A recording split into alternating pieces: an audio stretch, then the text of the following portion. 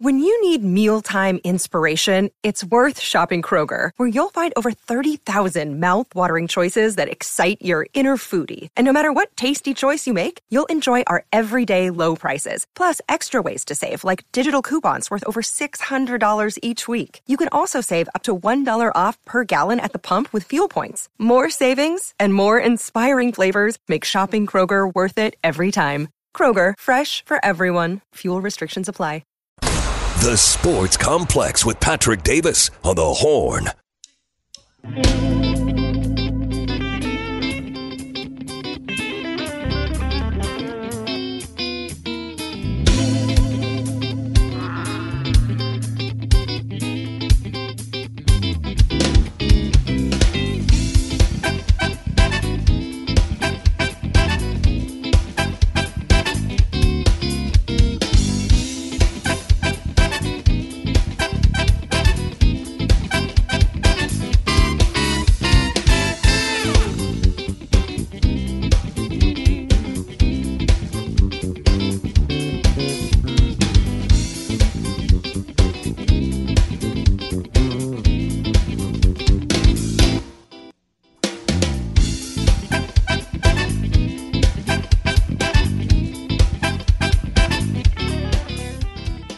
Welcome back to the Sports Complex on a Tuesday afternoon. On the show today, we will get in to Texas basketball getting a must-win win over Kansas State last night. Other Big 12 action, including two top 10 teams going at each other. Some more Big 12 action happening today. Texas baseball has a midweek game, their first Tuesday game of the season as well. Talk a little NBA as well. Some future outlook for the teams in Texas in the NBA. Also get into some NFL talk. Jimmy Johnson made a statement that had some Cowboys fans buzzing. We'll get into the reality of that. Maybe some more Micah Parsons and some draft talk for Texans. We'll get to the Cowboys too. Don't worry. We talk about everything here on the Sports Complex, including your text messages. 512-447-3776. 512-447-3776 is the text line for you guys to jump in, join the conversation, whatever you guys want to talk about. We'll talk about it here on the show, sports-related at least, or at least vaguely sports-related. We try to get to everybody's text here on the show and get to you. This way I say you guys drive the show. I just try to keep it on the rails. We'll get to that. We'll get to Patrick's Big Fat Poll of the day today as well. I hope everybody's having a good Tuesday. I know I've talked to you guys about the gym before and going, and my problem of if someone's on the machine. And like there was one I worked, a long shift, and I got done with work and, with everything I do around here, I was done by about like 11. And then I went and walked my dog and then went to the gym after that. So I might get to the gym about midnight, a little after midnight. And so there's not many people at the gym. And I still go, and when I come down to work out, there's like three people on the machines, and they're on the three that I would want. So it always is a thing. But then I saw this story that came out today that apparently in Northeast Austin, somewhere in North Austin, at an LA Fitness, that a man was stabbed because there was a guy on a leg press, leg day. Gets you in a bad mood on the leg press, and he's working it, and then some other guy comes up and he's like, "How many sets do you have left?" Is what you guys told me to ask, and the guy said, "Get lost." So the guy was like, "All right, whatever," and then the guy gets up and he goes to the locker room, and so he says, "Okay, well I guess he's done with that." So he gets over on the leg press and he starts to do it, and then he gets up. And then he passes the guy who told him to get lost, and the guy stabs him in the butt. He stabbed him in the butt. I don't know what started this, but he got stabbed for just asking to use the machine. This is why I use my method, tried and true, that I stare full on at the person, the machine I want to use, and then when they turn and look at me, I immediately break eye contact and look away. So look, I don't think anyone's going to stab me over that. So I'm just saying, if you're worried, I was a little worried. Now I know. This is why I don't say anything to these people. They're crazy. They caught the guy. He was behind the gym, and instead apparently said, "I just got out of prison for this." So maybe not the most mentally stable guy around. But that was happening in North Austin today. So that's your gym, if you want an excuse to not go to the gym, be like, well, someone got stabbed at a gym today, so I'm not sure I'm going. Not the gym I go to, though. Not the gym I go to. Texas did play last night in a game against Kansas State. It was a much-needed game, as we've talked about. There's now 5 games left in the regular season for Texas. We talked about it before this stretch when they had the bye week, that there were 7 games left. They really need to win all 3 of the home games left, and you'd hope to win 2 of the road games, but you have to win one of them, really, to secure your spot in the tournament and get yourself a position where you feel like you're not going to be playing, not going to be on that bubble and not having to watch too hard to see if you're going to be the last team getting in to the tournament. We know we've talked about that. But part of that is you have to win the home games. You have to win the ones, the teams that you're supposed to beat. And you're supposed to beat a K-State. They were 8.5-point favorites, did not cover that. It still was not a great performance by anyone. Dylan Nassau went out there and had a decent game. He got in a little bit of foul trouble. He had an issue with his knee at one point, came back pretty quickly off of that, but does end up with 20 points. Wasn't his best effort, but that was just no one on Texas seemed to get it going offensively. The quick turnaround after that Houston game into Monday, it looked like they were just very out of sync. And that's it. But they've also looked at us saying it's the part of there's 2 sides of this coin of what Texas looks like right now. Is that Texas looks like they're playing some of their worst basketball of the season right now. And I know they got a win, but that was not a pretty win, and that was against a K-State team that was playing really, really poor basketball. And you were able to still get that win. And Texas had points in that game where they looked better, but overall, that was not a great game by Texas to get that win. And so they're not playing great. The flip of that is the same kind of thing was happening last year. I think it was a better team last year, but they really did hit a rough patch right before they played Kansas last year. They beat Kansas here, and it kind of flips the team around. They go win the Big 12 tournament. They go on and make a run to the Elite Eight. I'm not saying that's going to happen again. I'm just saying our next game's against Kansas.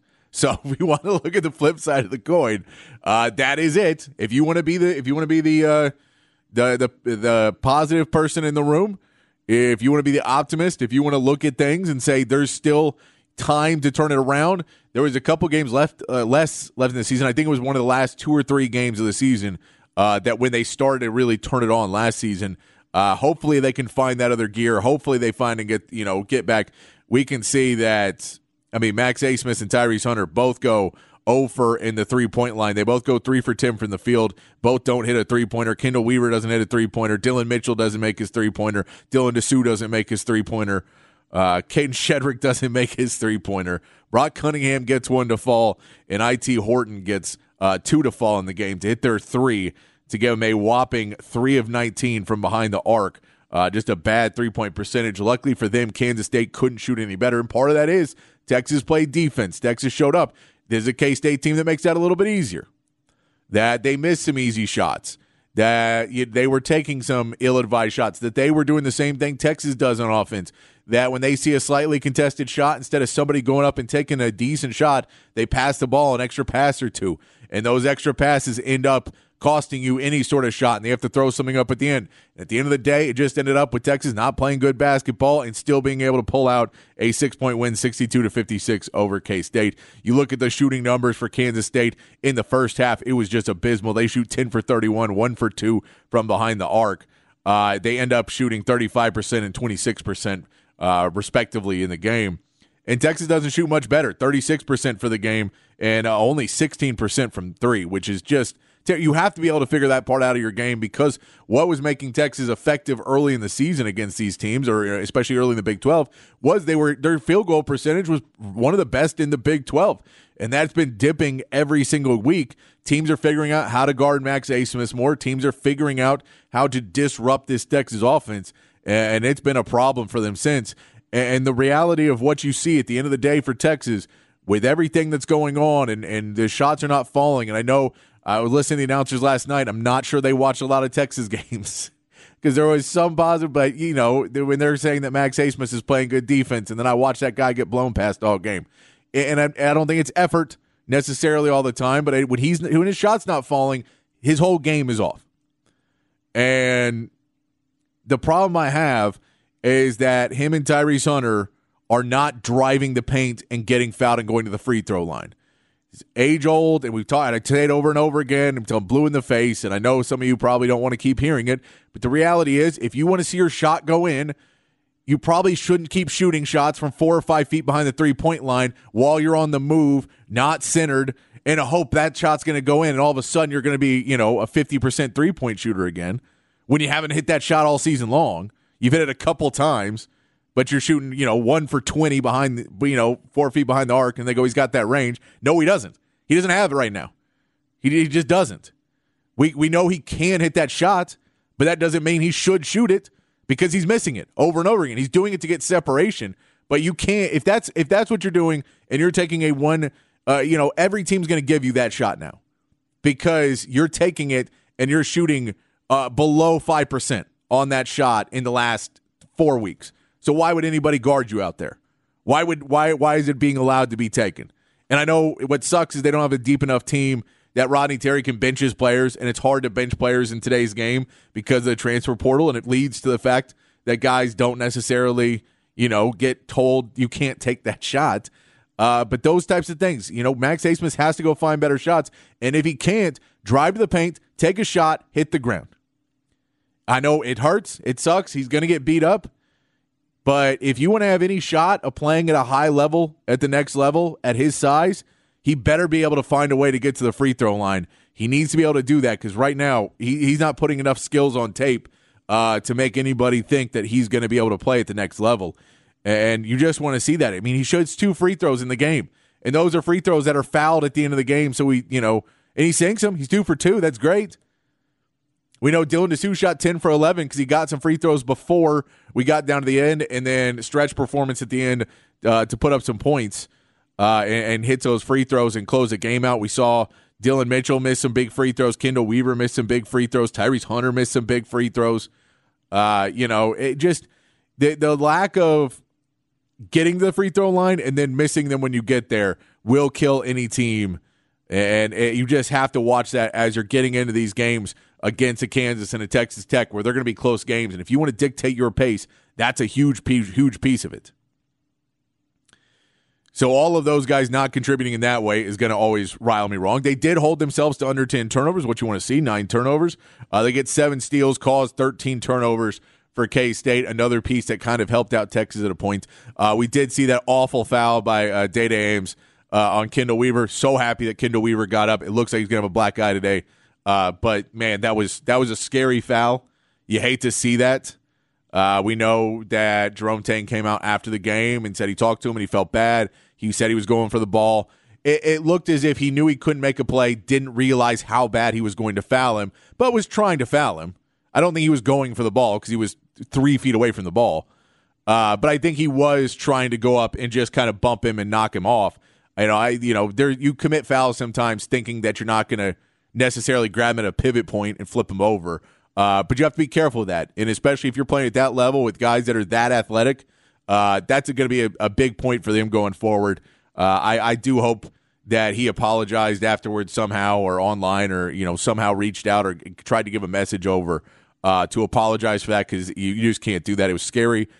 Great to see. But it's also, man, that's why you love Kendall Weaver. And I know his offense has been an issue. That's going to get better. That's why he's not necessarily playing as many minutes as you'd like to see him because the offense, when everyone else is struggling, they have to try and bring in I.T. Horton to get anything. And hats off, he finally hit 2. He hit some threes. If I.T. Horton can start hitting threes, that's a big piece for them going forward. I don't know if he's going to be able to continue with it, but he ends up playing 23 minutes in the game, and Kendall Weaver only gets about 17 and a half. So Kendall Weaver, he's going to get, he's going to keep playing. But when you see him making those plays, and when he goes up and gets hit like that and goes down and just pops up and goes shoots the free throws, man, that right there. If you're a fan of basketball, if you're a fan of the Longhorns, you love to see that from Kendall Weaver, just making him more and more beloved with the Longhorn fan base. And it's at the end of the day, you don't get out-rebounded, but you don't really out-rebound them. You don't really set yourself for Texas in any way. They scored more points in the paint. They did a lot of fast break points were 7-6. Like, there's no statistical category which makes you put that you're much more in the K-State ballpark than you want to be. Because you don't want to be in the ballpark with the 15-11 K-State, who's not playing really good basketball right now. You want to be trying to get yourself in that higher range, and it just showed last night that you are more in that K-State ballpark range, which is going to be difficult to get one of those road wins over a Kansas, over a Tech, over a Baylor. It's just going to be hard to get that, and you've got to win your ones at home. But hopefully this is another piece. We keep saying hopefully and hopefully and hopefully. Hopefully there's another piece for Texas that they're able to look at this, take the positives out of it, and really learn from the negatives and learn that was not an okay win. That 6 points over a team that played as bad as K-State did. You can't look at this and go, man, we played really good defense. Look at us, because that's not going to work against Kansas. That's not going to work against Baylor. It's not going to work against Tech. If you try and go in and play that same type of defense, you're going to have to be more physical. You're going to have to go after these guys. So it worked for Monday. You're happy you get the win. You're happy you come out of Monday with the home win after the struggles you've had at home. You're happy you're able to close it out, and Dylan DeSue gets in there, hits some big free throws. Max Abmas gets bailed out on a really bad pass late down, but all those things work out for you at the end of the game, and you're able to walk away with the 62-56 win. Now you just have to know you have 2 games coming up against Kansas and against Texas Tech, both on the road. If you can't win either one of those, it's really, really going to put you in a bad situation to finish out your year. So really go try and get one of those. It's 2 really hard places to play, and there is no love lost for you at Kansas. There's no love lost for you in Lubbock. That is for sure. So it's going to be a tough road for Texas, but they're going to continue to go on.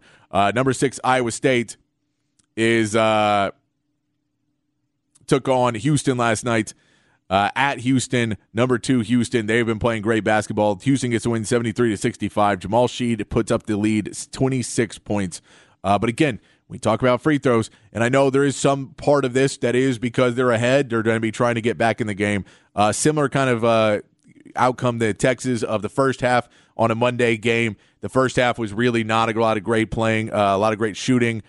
Defense kind of took over, and the shot percentages were really low. Both teams picked it up in the second half, but Houston shoots 24 of 32 free throws.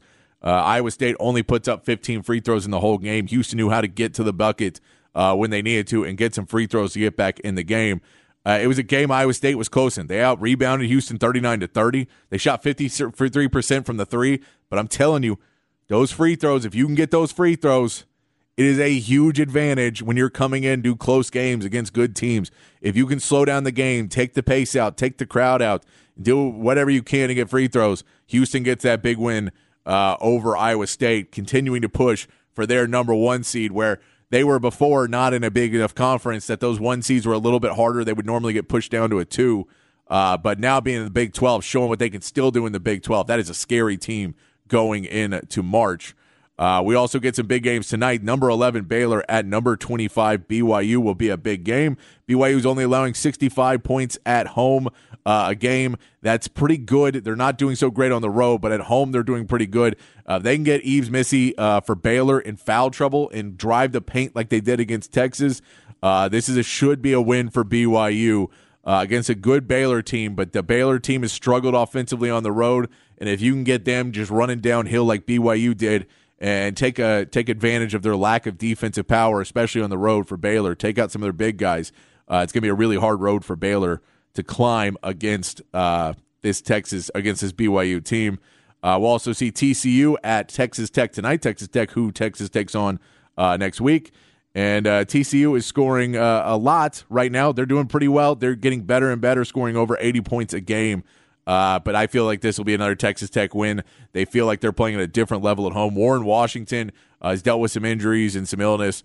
He will be playing tonight. If he protects the paint, TCU tries to get into the paint a lot. Warren Washington protecting it. He stays out of foul trouble. They should be fine in a game against TCU. And then outside of the Big 12, if you want to watch some top basketball, start to get ready for March as we're in late February and start to get ready for the tournament. Some of those teams, if you want to start looking at that are going to be in there that you may be looking at filling out your brackets, check out number 1 UConn at number 15 Creighton. You're going to see UConn on the road, a little bit of an equalizer there. UConn won the earlier matchup pretty handily. Creighton just won their last 3 games. They're playing pretty well. UConn just has that type of depth that makes it really hard to compete. But if you want to watch Donovan Clingan versus Ryan Kalkbrenner, those are 2 really good players. 2 really good big men, both 7-footers. And that's going to be a really fun matchup that I think if Kalkbrenner can, really take advantage of that matchup and win that matchup, it gives Creighton a pretty good shot in this game. But that'll be a fun one to watch tonight as well when you get to see UConn, who right now is the number 1 overall seed, against number 15 Creighton. That is it's just a good matchup and a good setup as you get closer and closer to March Madness. We also can talk a little NBA before we go to the break. I do want to get into this a little bit more, but we'll just kind of hit on it a little bit here about the outlook. The new NBA, the second half of the season, it's not really the half, but it's close enough. After All-Star break, we get into the second half of the season with all the Texas teams kind of figuring out where they're going to be going in. Games start back up on Thursday, but we can go ahead and start looking at the All-Star break. Now we can start looking at the teams after the All-Star break. We'll start with the Rockets. Rockets are in 12th place right now. They're trying to fight up for that 10 spot. We've talked about how important it could be for the Houston Rockets to be able to move up into that 10 spot, how important it could be for them to get a little playoff experience and get into that play-in tournament and give yourself a shot to play a real round of the playoffs with all the young talent on that team, with Jalen Green, with Jabari Smith. If you can get Amen Thompson some playing time as well. They just have a lot of good young players on that Rocket team. Tari Eason, Cam Whitmore, like those are all big players to try and get some experience. And we don't know yet about Fred VanVleet, if he's going to, he's supposed to expect to come back. Cam Whitmore is supposed to come back. Tari Eason's supposed to come back pretty soon. They're all being evaluated after the All-Star break. If they get their players back, they have a decent enough shot to make a little bit of a run, try and jump back up. The problem is those seeds in 9 and 10 are the Lakers and the Warriors, who are both trying to really put it together. They have a lot more experience. That's kind of who you're competing with to get in that 9-10 spots. And Utah's in front of you as well right now. So a little bit of a struggle to get to where they want to be, but it'll be a lot of fun to watch them down the stretch. They're going to be still fighting for it. This is definitely not a tank mode. This is a get into it and try and get downhill for this stretch run for the Rockets. The Spurs, they're in 15th place. They're 11-44 right now.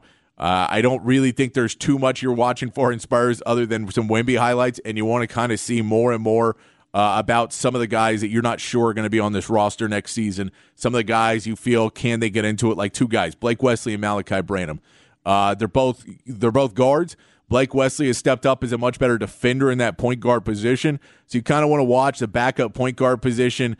Do they have somebody that they feel they can use, a backup point guard, backup shooting guard, could jump into an 8-9 man rotation? Can one of those guys show they belong in that group of players? You want to see how Sohan evolves. We're playing with Wemby. You want to see, Keldon Johnson, if he continues to thrive while he's on the bench role, where he's falling into more of that Manu Ginobili role. All those pieces. Trey Jones, another guy you're looking to see if he's really ready to be a starter in the NBA, or if he's going to be the guy where you forget about Blake Wesley and Malachi Branham. You're putting Trey Jones into that 6-man role or 7th man behind Keldon Johnson. You bring that in, and because I think they're going to be looking for another small forward. Julian Champagnie is right now starting at that small forward position. I do not believe that will continue for a long time. I don't think that's what they want to do next season, but you can kind of watch and see, and you just want to see the progression, the team being more and more competitive, starting to fix the problems that they've had all season. That's what you want to see from the Spurs. And then, of course, the Mavericks, they're 32-23. They're in 7th place right now. They're right in that play-in. They would love to jump up. They're only they're a game back of 5th place, though. So they're not too far out of getting up to that 5th place, 6th place spot where you really want to be, where you don't have to play in that play-in tournament for a team that really gets beat up a lot. And they're really beat up right now. And Luka Doncic, we know he could use that rest at that end of the season. To see all those guys, the Mavs just really want to try and get healthy in this back end, but they really would like to climb up into the 5th or 6th seed. That's kind of the goal. If you get into the 4th, that's great, but the 5th or 6th seed is really, really want to climb to if they're Mavs. And build in P.J. Washington. Find a way to try and get his defensive game up. We know his offense is going to be spotty and probably not real consistent. So if you can get his defensive game up, and you add Daniel Gafford, get his defensive game picked up a little bit more, you could add pieces try and get that locker room right. We know the Grant Williams trade was somewhat done because they were worried about the locker room fit, that he was not apparently going over well, that a lot of players didn't like him. He's moved on to Charlotte now. P.J. Washington not playing a whole lot better in his games before the break, but hopefully a little bit of this time can be spent with Jason Kidd to try and get up to speed about the defensive side. The offensive side may come, but they have offense. There is other offense on this team. Kyrie and Luka will score some points. You're not as worried about that as you want the defensive end.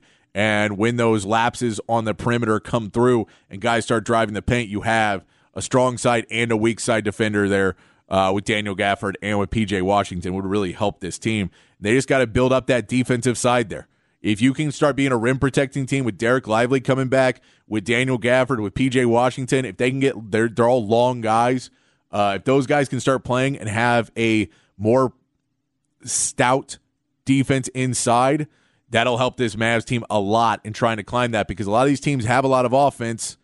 You know, when you talk about the Kings and the Suns and just teams like in that group, they have a lot of offense, but they don't necessarily have the defense. But then you look at a team like Oklahoma City. Oklahoma City has defense, and that's why they're on a different level and right above that fifth spot that so many of these other teams are fighting for. And that brings us to our big fat poll of the day. Patrick's Big Fat Poll of the Day on the Horn. Text line 512-447-3776 is the text line. All right. This is the question. With all everything talked about what the second half is, we know that the Spurs may have a generational talent on their hands with Wembanyama. They have built teams before, their championship teams. We know the Rockets have a lot of good young talent, and they have a really good coach in Ime Udoka. We've seen the growth in one season from where they were really just hard to watch last year to a fun team to watch and a team that's getting better if that team can get a little bit more consistent. And we don't know what the future is because a lot of those guys could be really good coming up. And you throw in the Dallas Mavericks, who have a superstar we already know in Luka Doncic, a superstar we already know in Kyrie Irving. They've just made some trades. They're trying to build it up. They're going to do everything in their power to try and give Luka a championship team. And that leads us to our poll of the day.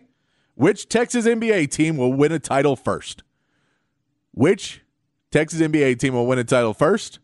Is it the Rockets, the Spurs, or the Mavs? Mavs are clearly the closest, but are they close without getting there? Does it give time for the other teams to catch up? What do you think? And if you want to give me a time frame of when you think it'll happen, I'd love to hear that too, but that's the poll today. Which Texas NBA team will win a title first? That is what we want to know here on Patrick's Big Fat Poll of the Day on the Sports Complex. All right, let's take a quick break. We will come back. We will start to get into the text line. We'll start to get in to some of what we're talking about and getting in to a little Cowboys talk as well from Hook 'em Up this morning. All of that in your text when we come back here on the Sports Complex on the Horn 101.9, AM 1260, the Horn app, and hornfm.com.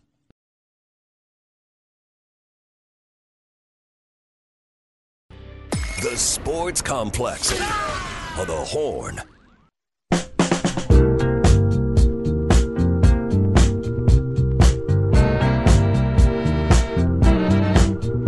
If you ever stop loving me, I'll take what I have to give.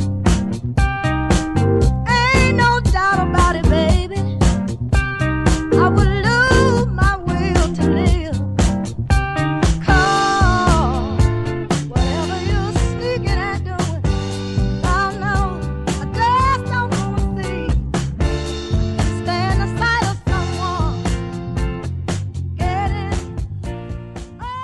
Back here on the Sports Complex here on the Horn on a Tuesday afternoon. Text line's open, 512-447-3776. If you want to give your thoughts on Texas basketball, jump those on there. Text that in, 512-447-3776. If you want to talk Texas NBA teams, we're asking a big fat poll today. Which Texas NBA team will win a title first? Send that one in on the text line as well. All right, let's get to a little Hook 'em Up replay here. Guys, we're talking this morning about a few Cowboys stories and the drama that is the Cowboys in February. That the number, as Wild calls them, the number one television show in the country, the Dallas Cowboys, never fail to disappoint. They were talking about this morning. It's a little Hook 'em Up replay here for you on the Sports Complex. Okay, so first let's play the Jimmy Johnson audio because apparently Jimmy Johnson broke some news that I wasn't aware of, and a lot of Cowboys fans are really excited about it. So here is Jimmy Johnson, who is now in the Ring of Honor. But he was on with 560 in Miami. I'm assuming this is. He was on 560. The WQAM, and he was talking to, I believe, Joe Rose about his induction, and he dropped this little nugget. Here's Jimmy Johnson. Well, since the Ring of Honor, Jerry and I, man, I'm on his advisory board now. We're talking on the phone. I talked to him about an hour after his Green Bay loss, and he's talking about what all he needed to do because he's had big decisions on Mike McCarthy and Dan Quinn and Dak Prescott. But everything's hunky-dory now, so I'm back in the fold with the Cowboys. What are your thoughts? See, how about that? Jimmy Johnson now advising Jerry Jones. And by the way, shout out to Jerry Jones. Didn't make it a big story. He didn't. I mean, you had to go grab that from, a radio, just a local radio interview from Jimmy Johnson. It kind of made the rounds, but I don't know. I didn't even know he had an advisory board. So now I want to know who's on the advisory board. But at least he's talking to Jimmy Johnson, and Jimmy Johnson is advising Jerry Jones. That can only be a good thing. It can only be a great thing. Yeah, that can only be good. And I'm surprised that, like I said, Jerry Jones didn't make a big deal. I've seen there's a lot of Cowboys talking right now, and there are a lot of Cowboy stories, negative and positive. Some of them positive. This is a positive one. But I'm surprised Jerry Jones didn't make some media event out of it or try to get a headline or make it something we can gain publicity from it. No, Jerry Jones did it quietly, and he's just talking to football guys. That's growth from Jerry Jones. That's growth. I got to tell you. He doesn't go outside their circle that often. That's growth, as we know of. That we know of. Yeah. But at the same time, Jimmy's kind of in the circle, right? He's in the Ring of Honor. He's in the circle now, man. And maybe there's amends been made, and between the Hall of Fame induction and now the Ring of Honor induction. I love that. I like it. I do. Props to Jerry. Yeah, I mean that is seeking outside counsel is a good thing. That is especially great. Someone as sharp as Jimmy Johnson. Should have been happening, years ago. But hey, man, better late than never. Okay, so apparently there also may be some beef brewing in the Cowboys locker room. We've played each of these pieces of audio, but now in a different context because there is a rumor. All right, right now there's a theory that there is beef going on between Micah Parsons and DeMarcus Lawrence, and they've taken shots at each other publicly. We'll determine whether that's the case or not. Let's first hear the audio. So, Ty, would you please bring up the YouTube clip of DeMarcus Lawrence? Now, E, you played this earlier, and we focused on the fatigue element, right? DeMarcus Lawrence implies that the reason they lost to the Green Bay Packers because they were just fatigued. Dead legs. Yes, long they were tired. Season. But within that clip, there are some people that believe that DeMarcus Lawrence took a shot at Micah Parsons. Let's hear the clip, please, Ty, and then we can discuss it after. Here's DeMarcus Lawrence. He says right after the Cowboys lost to Green Bay, it's probably two weeks ago or something like that, 2 or 3 weeks ago. But here is DeMarcus Lawrence. Honestly, I think the main thing is who's burnt out, man. Long season, team dominantly healthy throughout the season. The legs get tired, but also you got to give hats off to Green Bay, man. They came out with a great game plan, rolling out towards Micah and then running away from me. I feel like, that's what they needed to, get their game started, and they jumped on us fast. And what about adjustments? Okay. So we focused on the fact that it was ridiculous for him to claim that they were fatigued. That's why he lost the game. Everybody's fatigued. He played 17-game season. And we'll hear from Micah Parsons in a second. But the second part of that clip where he says they rolled out toward Micah and they ran away from me. And I guess the implication would be they ran to Micah. Basically, they ran at Micah. He didn't say it. But that's what he implied. That now they were running at Micah. They ain't running at me. All right, they rolled the pocket to Micah, and then they ran at Micah, which they did. They did. We talked about this. It was like, no, as you basically turn him into a liability as a run defender. When you're throwing the football, he may be the most impactful defensive player in the league because he's just a pass rusher. But if you just run at Micah, he is an average to below average run defender, and that's something he's got to get better at. That's what Green Bay turned him into, and that's why the power run element works really well versus the Cowboys. Do we think DeMarcus Lawrence was taking a shot at Micah Parsons? Intentionally, unintentionally? Or was he just stating what he observed? Yeah. That they were running they were running away from me and they were rolling the pocket to Micah. Well, I mean, it's not breaking news. It's what the teams did to them all year, right? When you go all the way back to Arizona, when they ran right at Micah Parsons and they limit his speed by running right at him and get a bigger body on him. You if you're Micah Parsons, you could hear that and find concern with it or an issue with it. At the same time, it's not wrong. It's not a wrong statement. But I can understand Micah Parsons hearing that and going, what? Hey, what? Come on, Tank. Yeah. And, okay, so what are you up in my business for? Okay, so Ty, let's hear Micah Parsons' response when he was speaking to Stephen A. about DeMarcus Lawrence's comments that the Cowboys were fatigued, and now with a different with a different perception potentially of these comments, his audio. Let's hear from Micah Parsons. DeMarcus Lawrence came on First Take Super Bowl week. They're showing ESPN every week. They won today in the 12. He comes on the show and he said, guys might have been a little tired. He said, because so much is expected of us. Every game is like somebody's Super Bowl. So we go through stuff that most teams don't go through, and I think that guys were a little bit fatigued. When you heard he said that, what were your thoughts? Don't get me wrong. Yes, I agree that teams play us like the Super Bowl. We are the Dallas Cowboys.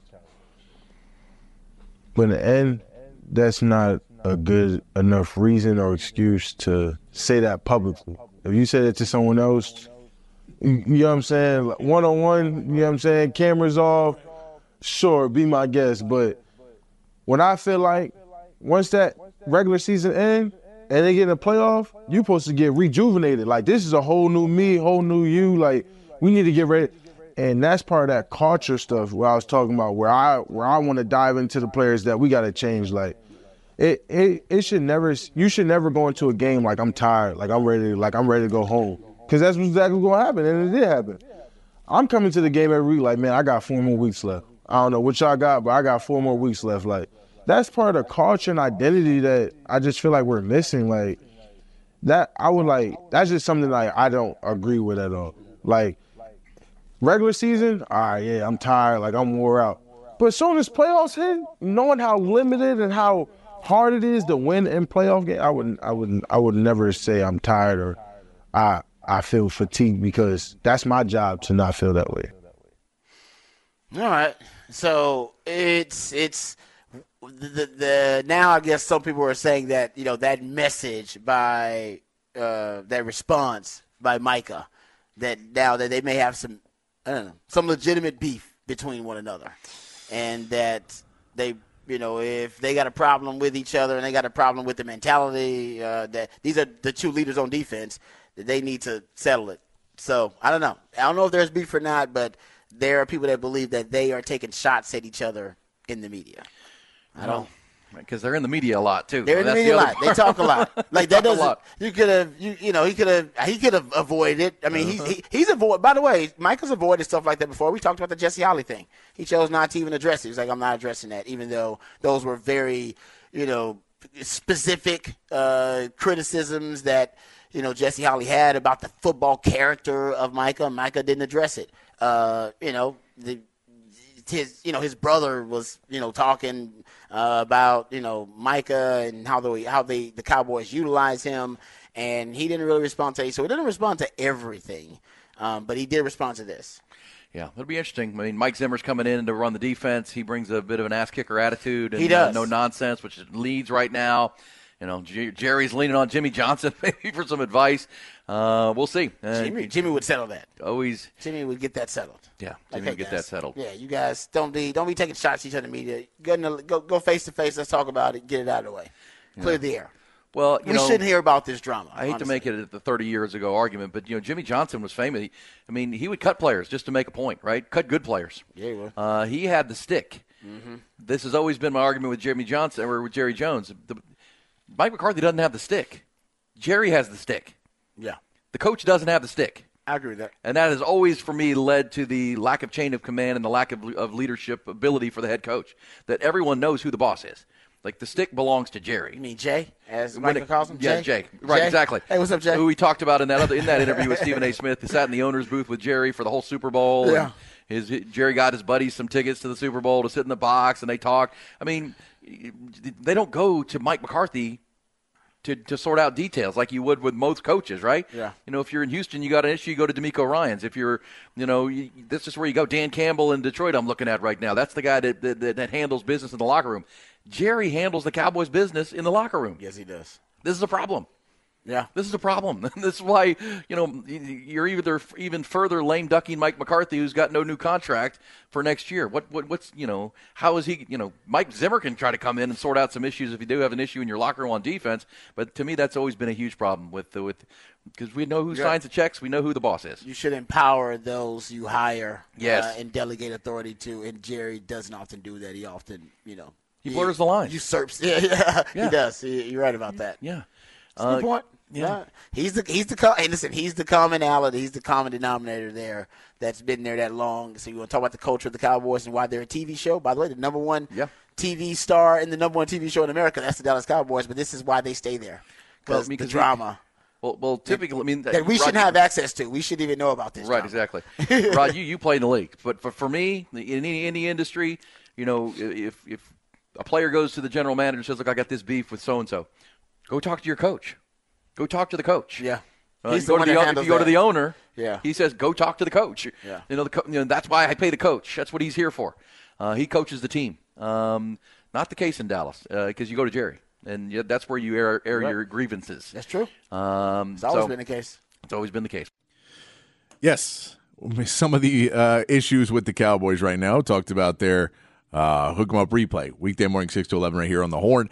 I do want to throw out to you guys, though. I want to know what you guys think about the Micah Parsons situation. I'm going to talk about it a little bit more in the 5 o'clock, but it is an interesting situation of, how much power he is getting and how much they're so worried about keeping him.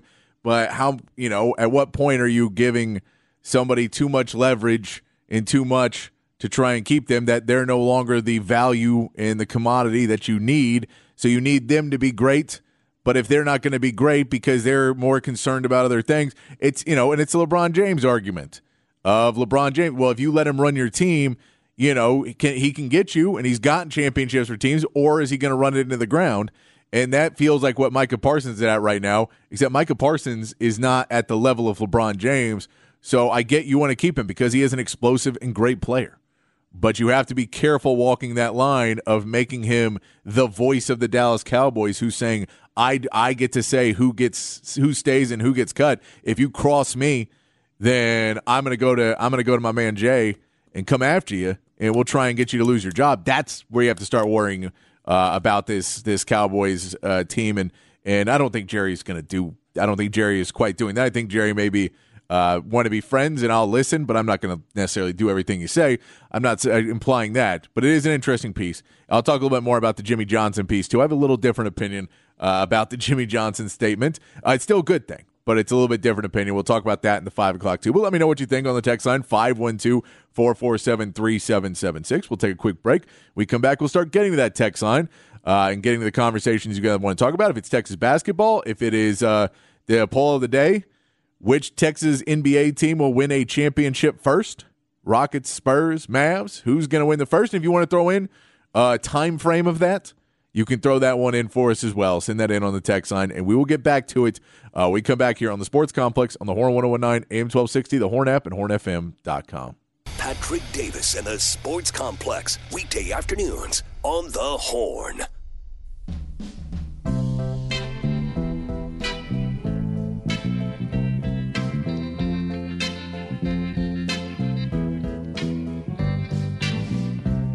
When we broke up, I laughed while you were crying.